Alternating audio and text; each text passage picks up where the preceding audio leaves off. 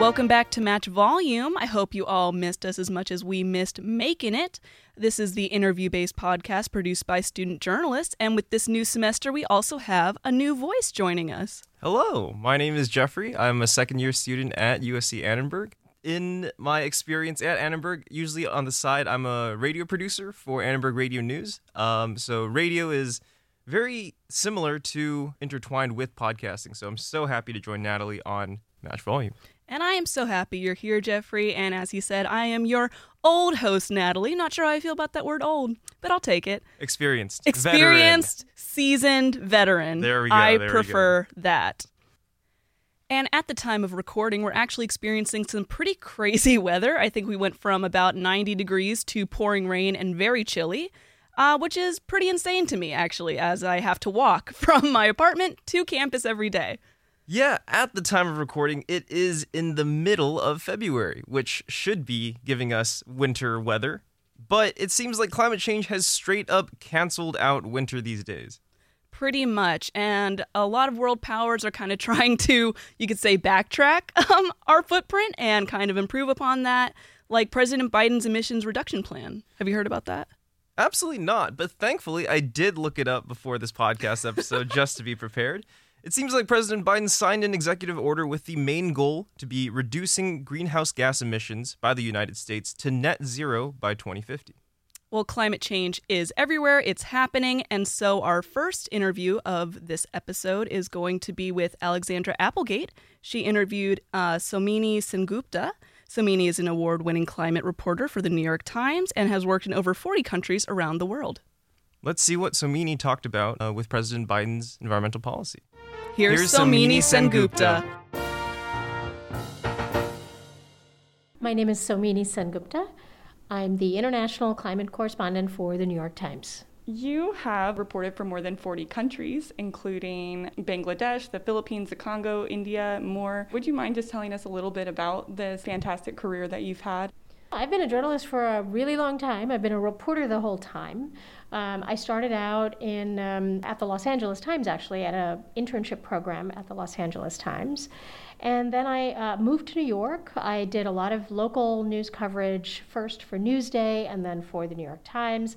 I went overseas for short-term assignments initially, and then I was the West Africa bureau chief, covering more than a dozen countries in West and Central Africa. I went to cover the U.S. invasion of Iraq in 2004, and then I went to New Delhi as the first Indian American bureau chief for the New York Times South Asia Bureau. So I covered the region for about 4.5 years, took a little sabbatical to write a book, and then when it was time to come back home to the United States, I briefly covered Silicon Valley, which was really like another country to me. And lately, right now, I've been reporting on climate change impacts around the world. So a very gratifying and interesting career as a reporter so far. So you covered climate change extensively at last year's United Nations Global Conference on Climate Change, which I'm sure you know left many people and countries and leaders feeling very unsatisfied with the agreements that were made and the actions that were taken. President Biden has also tried to pass some pretty big climate change related policies and has been largely unsuccessful in passing those in Congress. My question to you would be, where do we go from here when our leaders won't take the action that is necessary to really combat this issue?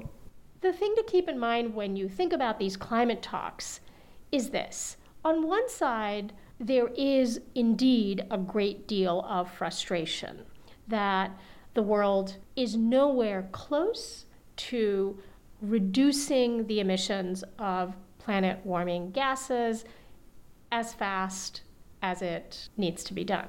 We're nowhere close. By the same token, if you were to do a thought experiment and rewind to 2015, right before the Paris Agreement came together, so the world was on track to warm by nearly 4 degrees Celsius by 2100. That was the trajectory at the time. Where are we now? we're on track to warm by somewhere around 2.7 degrees Celsius if every country keeps its promises. That is movement. It is nowhere near the kind of movement that we need. 2.7 degrees of warming between now and the end of the century is still really, really devastating. But there is movement.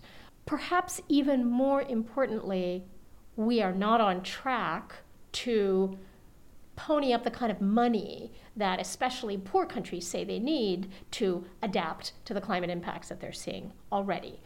That is a huge issue. One thing that is really notable is that in rich countries and in poor countries, there is such a generational divide, if you will, on this issue. There is just a real upswell of anger among young people at the failure of their governments, their corporate leaders, to sufficiently address a crisis that is already affecting people now and is going to affect future generations much more acutely. And I like that you mentioned young people and youth. That kind of actually leads me to my next question. And just reviewing some of the articles that you've written, things that you've published, you've written a lot about youth around the world and how children kind of have to cope with some of the world's worst horrors and find their place in society, including in your book, The End of Karma, Hope and Fury Among India's Young.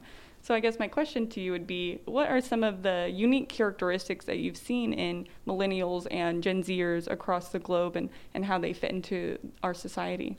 That's a really big question. Yeah, I've been sort of interested in listening to young people for much of my career as a reporter. And on the issue of climate, it is really remarkable that youth climate activism is as robust and as widespread as it is. And it is one of the reasons, I'm convinced that it is one of the reasons why people in power are paying closer attention to it.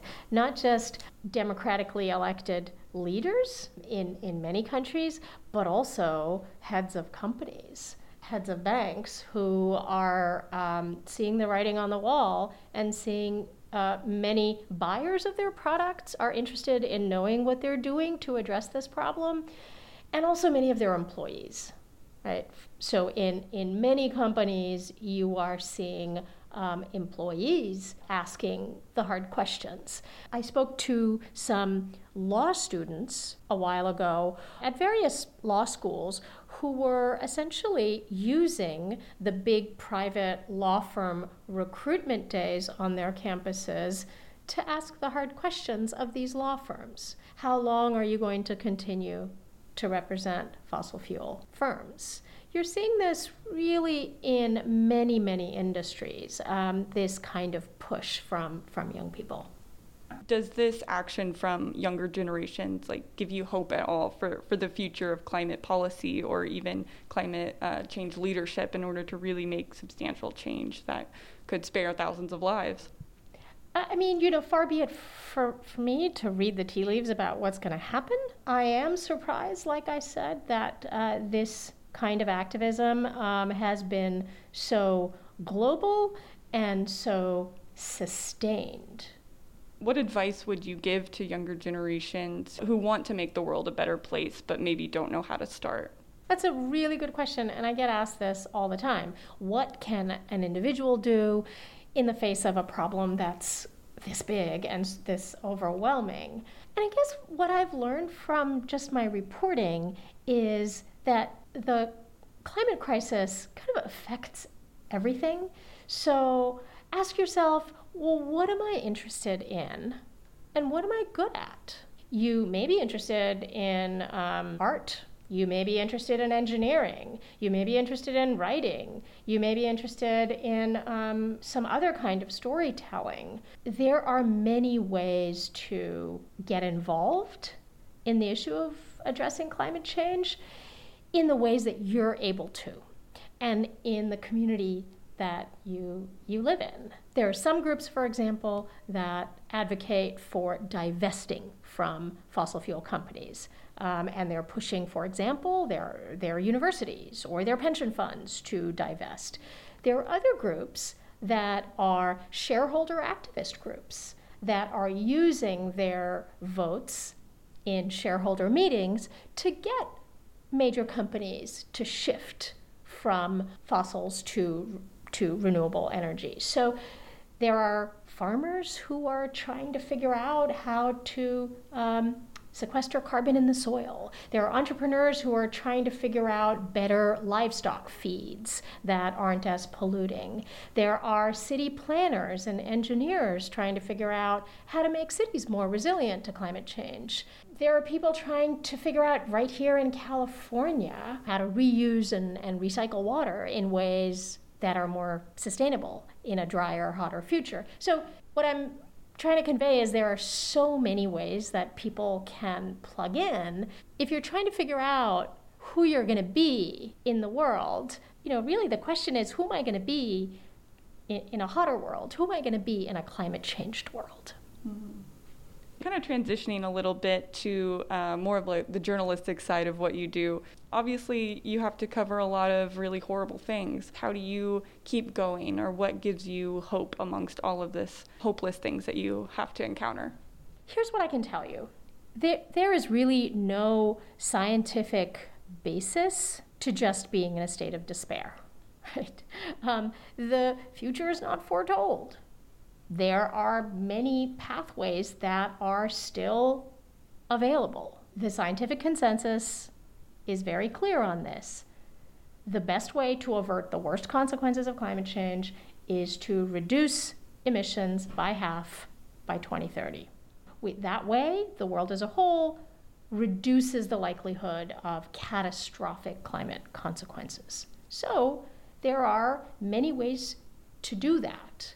There are many known ways to do that. So I think that's important to keep in mind, that there really is no scientific basis for simply despair. The other thing I think that's really important that I've learned, having covered all kinds of atrocities, is it's very important to keep in mind, why are you doing what you're doing? What's the purpose? What's the point of all this?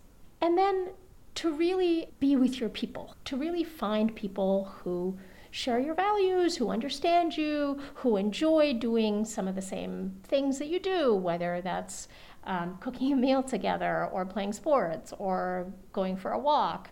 So I think those things are really, really important and really restorative for anyone. Probably eventually the majority of journalists will be climate journalists at some point. What advice would you have for young journalists who will eventually be covering some form of this crisis? First, I'm glad to hear you say that everyone may eventually become a climate reporter, because here's the thing. If you're interested in reporting about sports, you will invariably face climate impacts on sporting events. If you're interested in writing about the economy or businesses, the impact of climate change, climate risks are one of the most pressing issues facing businesses, and particularly those who finance businesses. If you're interested in covering politics, this is a huge issue in many democratic countries, including the United States. So even if you're not interested in environmental issues, even if you don't think about climate change all that much, if you're going to do journalism of any kind, it's a really good idea to understand some basic climate science, first of all, and just a basic understanding of climate policy. Understand how to read a scientific paper, how to ask questions, lots of questions. There is no such thing as a dumb question. So take advantage of your college years to really feel comfortable in understanding the science. And I think it's also really important, like we were saying before, to see climate stories in everyday, ordinary ways. So wherever you live, whether that's here in Los Angeles or think about, where you're from, try to think about climate stories there, either how the problem of climate change is affecting people in one place, or who's doing something about it. And finally, the story of climate change is really ultimately a story about people. So try to, when you're thinking about story ideas, thinking about how to tell a story, for me it's really helpful to keep individuals at the center of that, to try and tell it through one person or through a group of people or through a family or through a community, dealing with something. Yeah, I think that's great advice. I often think of climate as, something very scientific, something very data-driven, which of course is true, but like you said, it's also a lot to do with people and how it's affecting the people. What would you say would be one of the most important things to remember starting out your career in journalism? Be curious, be endlessly curious. Thank you so much. For Annenberg Media, I'm Alexandra Applegate.